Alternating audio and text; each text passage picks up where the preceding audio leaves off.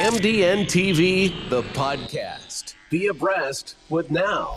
Never miss a thing with MDN TV, the podcast. We love to keep you in the present with diverse goodies from secular and non-secular subjects of global interest.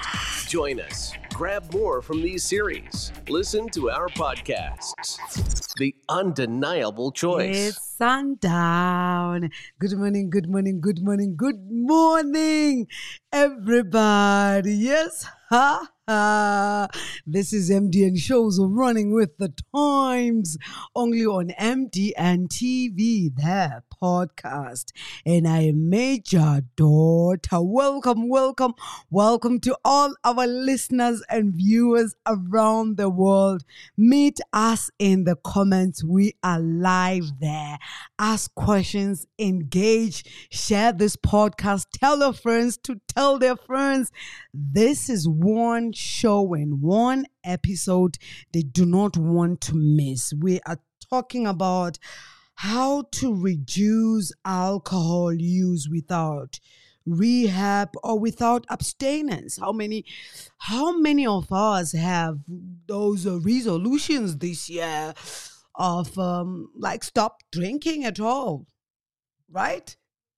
Maybe that is one of your resolutions. So if that is one of your resolution, or you're one of those who say, I just want to reduce my consumption, my alcohol consumption, or you want to stop altogether. I mean, it doesn't matter where you are on the scale, wherever you are. This show is for you. My guest is passionate about helping people to control the alcohol epidemic. It is an epidemic in South Africa, in Africa, in the West, in every part of the world. This is just one of those things that we are dealing with daily, and it affects families, affects relationships, even destroys careers. So if you're one of those things, one of those people, or you know somebody who will learn a thing or two on this, well, why don't you tell them to jump in right after this? MDN TV, the podcast. Be abreast with Now. Never miss a thing with MDN TV, the podcast. We love to keep you in the present with diverse goodies from secular and non-secular subjects of global interest. Join us. Grab more from these series. Listen to our podcasts. The undeniable choice. The undeniable choice for today is Brian Noonan. Look, for the last 15 years, Brian has helped thousands of patients to decrease their alcohol consumption using the Sinclair method. If you don't know what that is, don't worry, we've got you covered. He's going to help us break that down and tell us exactly what does it entail and what does it even mean. Have you ever heard about it? It doesn't matter, you're at the right place. So Brian has been at this for over a decade. Brian, thanks a gazillion times for saying yes and for availing yourself and for sharing yourself with the world. Please take this moment to greet our global viewers and listeners and tell us why the passion in controlling the alcohol epidemic. Brian, the mic swings to you now. That's great. Well, thank you very much for having me here. As you made clear, this is a epidemic around the world that really, in most countries, in terms of mortality, in terms of societal cost, is actually the number one substance use problem. So it's critical that we develop strategies to help people drink less or abstain altogether if that's their goal. One of the nice things about what I've been doing the past decade or so is using the Sinclair method strategy, which involves using the prescription medication naltrexone prior to drinking. Which actually is surprising to many people. The treatment actually involves taking this prescription medication at least 1 hour prior to your first drink of the day. The medication essentially is a buzz blocker. it blocks the buzz. It blocks the pleasurable reinforcing effects of the medication. And it's just like anything. If you stop getting the reward for behavior, if they stop paying you at work, you're eventually going to start going up. And so the basic model behind the Sinclair method, there's nothing exceptional about it. You take away the reward from anything, and you're going to get less of that behavior. So the process involves drinking without the buzz, drinking without the buzz, drinking without the buzz. You do this, and over about 4 to 6 months, you gradually reduce your use. And the great thing about it is that once you are kind of at this point where you're indifferent to alcohol, you can kind of take it or leave it. Most people actually choose to continue drinking socially, which is completely appropriate within the protocol, as long as you take the medication at least 1 hour prior to drinking. And so one of the barriers to any kind of alcohol treatment is that alcohol is such a big part of our social lives. Whether it be a wedding or sporting event or concert or just meeting after work, Yes. it's really it's a normal thing to drink, and we like to say that drinking is not a problem. Problem drinking is a problem, and so the Sinclair method allows you to drink in a non-problematic way as long as you take the medication. Now, how does prior this? to drinking? Yes. Now, how does this Sinclair method compare to traditional alcohol dependence treatments? Well, in traditional treatment, what you do is essentially develop coping strategies to withstand the often persistent cravings to drink again. And so this might mean go to meetings. It might mean different types of therapy. But one thing that it does not do is address the underlying interest that your addicted brain has in receiving this reward from the alcohol. And so the most kind of traditional approach would be a 12-step group such as Alcoholics Anonymous. And one thing that they are correct about, they say that whether you've been abstinent for 5 years or 10 years or however long it's been, when you start to drink again, if you start to drink again, you will pick up exactly where you left off. In other words, that addicted part of your brain remained unchanged simply by not drinking. So you really have to do something to reverse the addictive process. Abstinence alone is not a treatment. So what's great about Sinclair method is that we don't kind of help you develop coping skills to fight a battle the rest of your life. We simply essentially take the battle away from you by gradually teaching your brain that the behavior of drinking will not result in this reward. And so it really you don't have to center your life around recovery. You don't have to center your life around fighting off your brain's intrusive, persistent interest in this reward. You really can be free of that addicted part of your brain. And again, if you want to continue drinking, that's appropriate as long as you take the medication each and every time prior to drinking. Yes, and well, this is amazing. I've not heard of this before.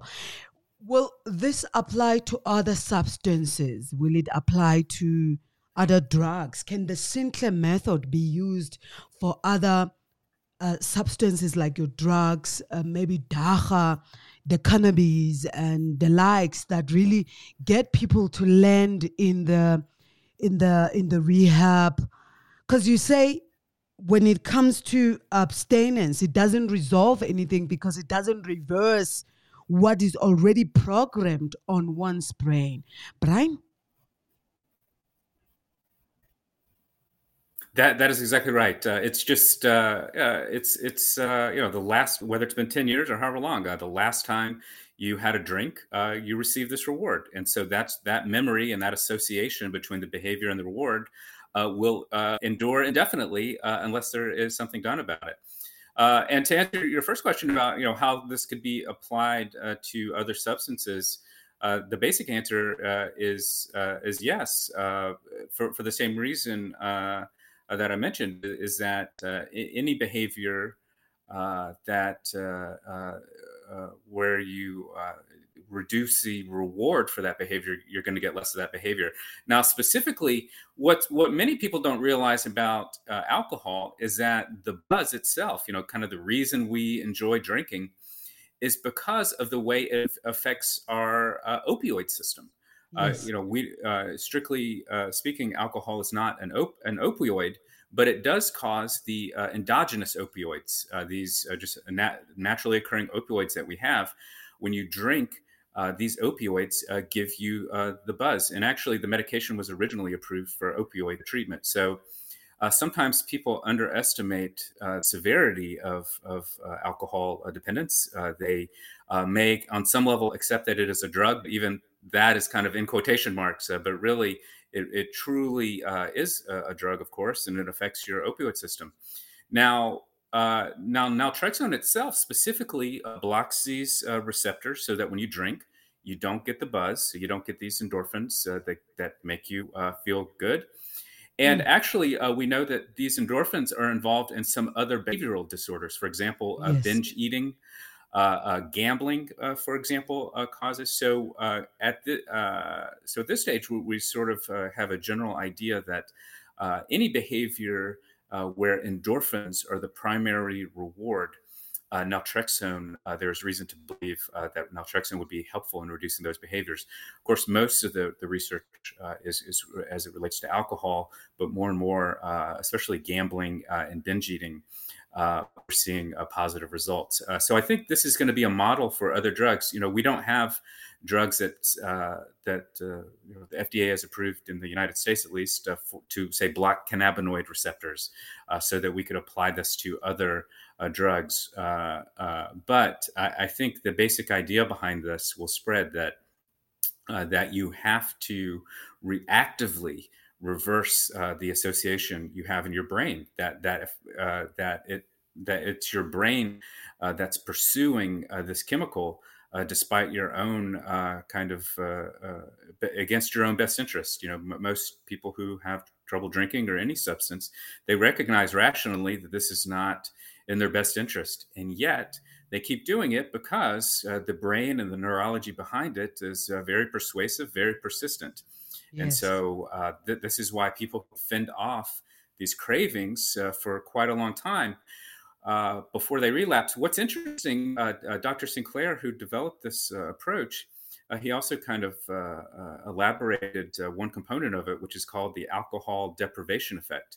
And what the research shows is that if you go a while without drinking, let's say you have alcohol dependence and you go a while without drinking, that actually, you see an actual increase in the interest in that until finally you drink. And when you do, you essentially make up for lost time, so that when people relapse, you often see these really large binges. So Yes. the alcohol deprivation effect, that's why abstinence not only doesn't actively address the real issue, it actually can abstinence can make it worse in some ways, because it's essentially a ticking time bomb. It's only a matter of time for most people before they simply have another drink, despite years of sobriety. Wow, this is a game changer, I must tell you. It's just something else. It changes everything. Now, you have also used the Sinclair method in treating other general psychiatry patients, including those with depression, anxiety, etc. Tell us about that. Well, the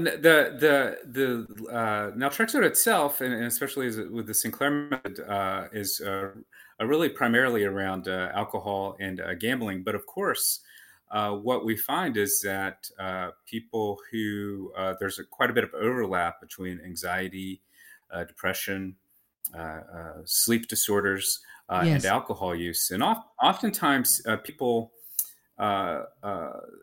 think that they're drinking and it's to reduce anxiety, or it's to improve their mood, or to improve sleep.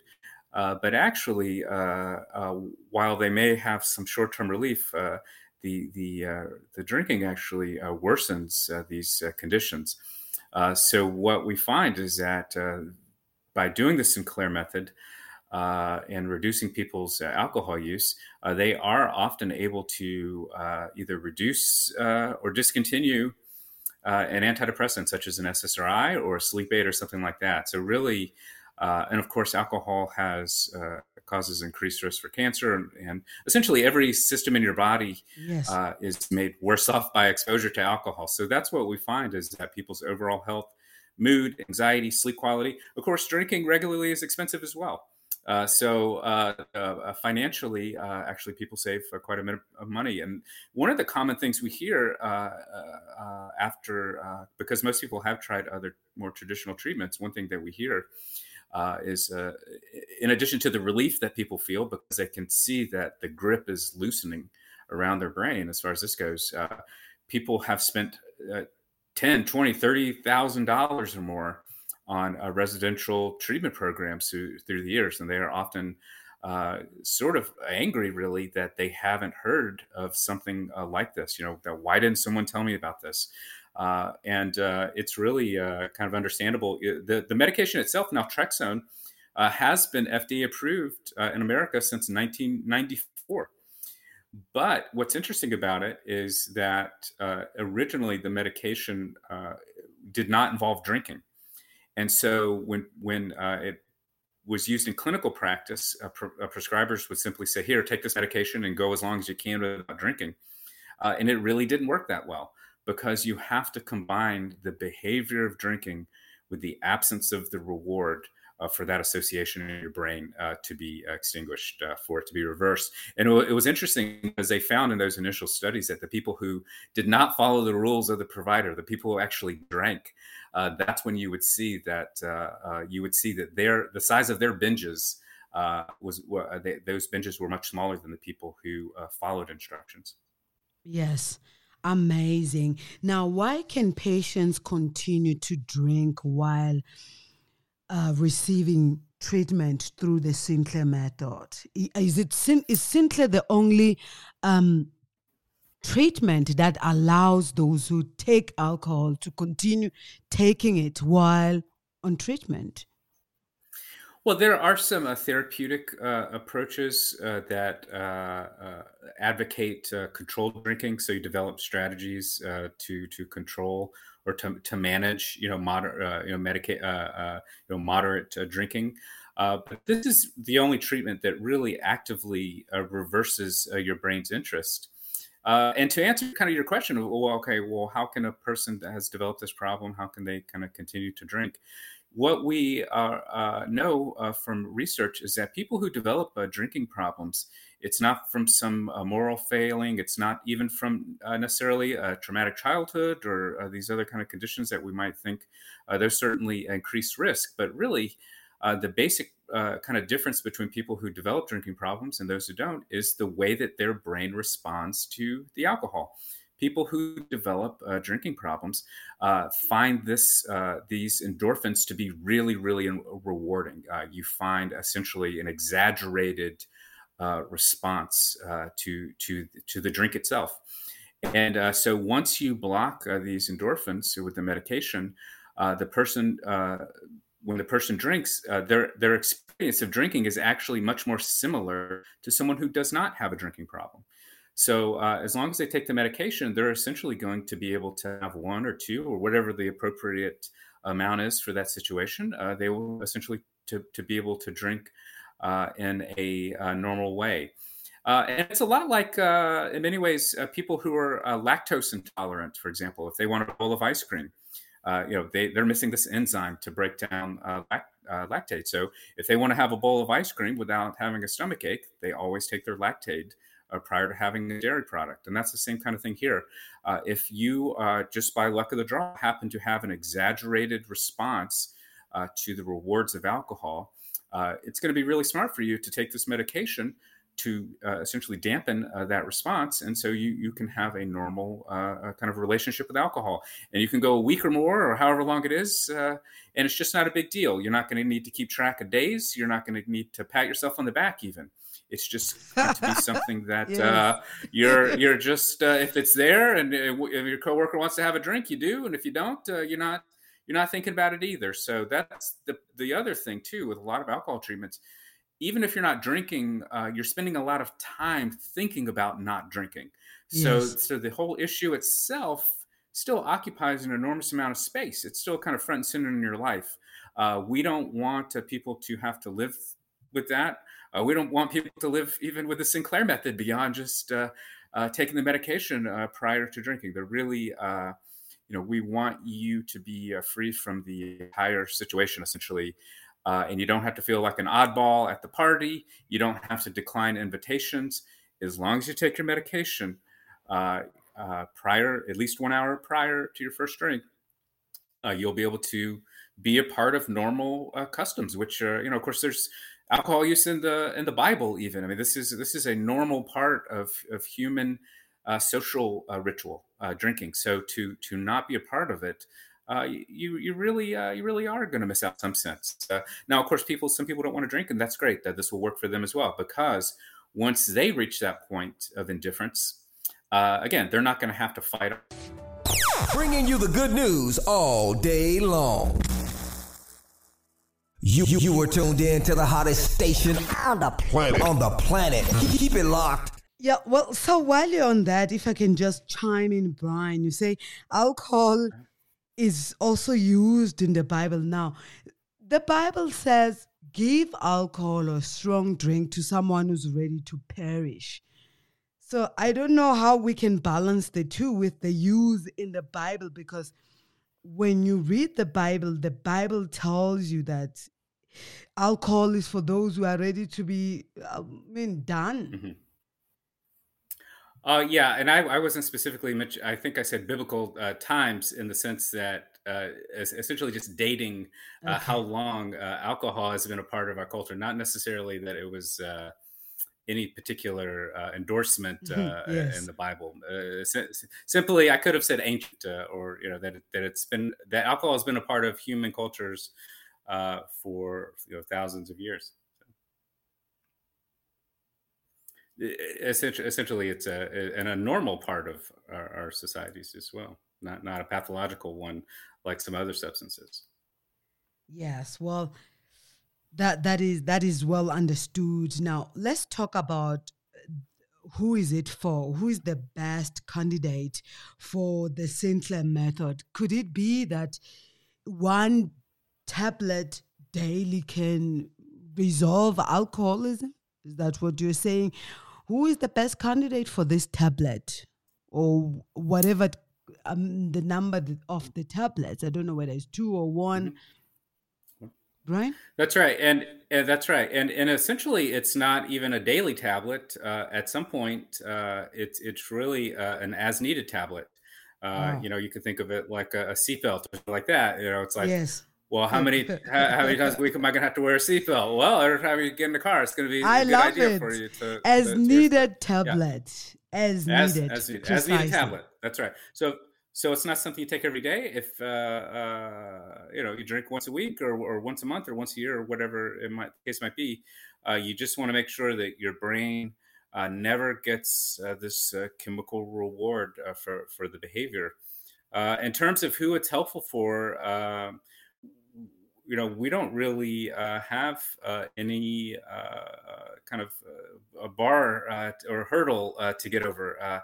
If a person is drinking in a way that they think is unhealthy, or that it's unsatisfied with, they've lost some control. A lot of people during the pandemic developed a habit of just kind of drinking daily, and that was something new for them. So we do have just kind of people who don't have DUIs, whose marriages are fine, who are otherwise happy, but they're developed the habit of drinking every day during the pandemic. And then we have people who drink 3 bottles of wine every night, and they really, or people have had DUIs, or their marriage is in trouble, or they have some other kind of specific situation that has prompted them to do something about their drinking. So that's a nice thing about it as well. It's not expensive. It's not inconvenient. You don't have to go to meetings. All of our services are online, so you can just sit wherever you want to, in your home, in your car, wherever you might happen to be. There's no meetings. There's really, we do ask people to keep track of their drinking because you're going to get about a 25% reduction per month, something like that. So people are still drinking, for in the short run, but they're drinking less and less and less. And, about 4 to 6 months later, they will be at this point of indifference. So it's really helpful for any age, any type of drinking, beer, wine, vodka, all of the above, ages, ethnicities. There's really no kind of a barrier. There's really no particular reason to not do it. Of course, it does require kind of a minimum kind of behavior on the part of the user. I mean, they do have to take the medication each and every time before they drink. So there is some level of responsibility for that. But compared to anything else that can solve a major problem, it's really about the minimum you could ask someone in terms of solving any kind of problem, really. And as I just alluded to, it's not something. If you're a daily drinker, yes, at the beginning you'll take the medication every day, but ultimately, it's just based on how often you drink, which might be once or twice a month, or whatever your goals are. We don't really have an idea about how often someone should drink, as long as they feel it's appropriate. Then that's fine. So we just want people to have effortless control, is what we call it. That you're drinking or not drinking in the precise way you want to, and it's not that big of a deal for you. Yes, sounds like a business opportunity, I tell you. There are just so many. Yes. Go ahead, please, Brian. Yes, I will say it's sort of ironic, because in some sense it's a bad business model because it actually works. And of course, the medication itself is generic. So Yes. there's really, the medication, the tablets, even if you don't have insurance, the tablets are about $1 per tablet. So, Can you depending on how many believe days it? a week you think, or yeah, 30, if you drink once a week, that's going to be, we'll say 50 tablets. So there's not a lot of money to be made. Really, where the money is made in terms of addiction treatment are kind of very expensive inpatient treatments where people are chronically relapsing. And they're Yes. coming out, and there's maybe sometimes it's that very day. It's that very day that people relapse, and sometimes it's a couple months. But that's one idea of why many people have not heard of the Sinclair method, and they have not heard of this approach, is because there really is not a big financial incentive behind it. There's really, it actually solves the problem. People just take these tablets as needed. And they're very safe, non-addictive, so it's not a big. It's not going to be a big moneymaker, given the fact that this drug is generic, primarily. Well, in every business, there's profit. So I guess it depends on how much profit you are looking at. Well, that's just on the side. And I'm thinking, I believe everyone is sitting on the edge, just like me now, thinking, where can I get the pill? Where can I get the tablet? Where can I get the treatment? How soon can one start? And is it only available in America, or I can get it in Africa, South Africa? To be more specific, UK? Yeah. Mm-hmm. Brian? That's right. It is definitely available in the UK. We're the largest provider in the United States, sinclairmethod.org, O-R-G. And of course, it does require a prescription. Actually, Dr. Sinclair, the original kind of success or kind of widespread use of the Sinclair method was actually in Denmark. In Denmark, the Sinclair method is kind of the go-to treatment, as it should be really anywhere. So there are certainly European countries where this is more common, and I think in the United States it is becoming more well known. I think telehealth, the fact that we can do video appointments now, has really helped with kind of access to that, because a single provider, we started in Seattle. We were able to see everyone in the entire state. They didn't have to live within, driving distance of us to get help. So I think telehealth is going to increase access for this as well. Yes. And South Africa, any chance? Well, what about someone who's outside the UK and the US? How do they get hold of it? Because they can get an appointment online. Now, has that also translated to online getting the medication? Right? Yeah, unfortunately not, because the even the online video appointments, you have to be within a jurisdiction. In the United States, Okay.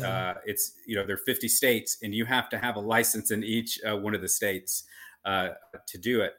One thing is, I will tell you that naltrexone is an old generic drug, so a lot of times people are able to obtain a prescription just in South Africa or UK or wherever it might be.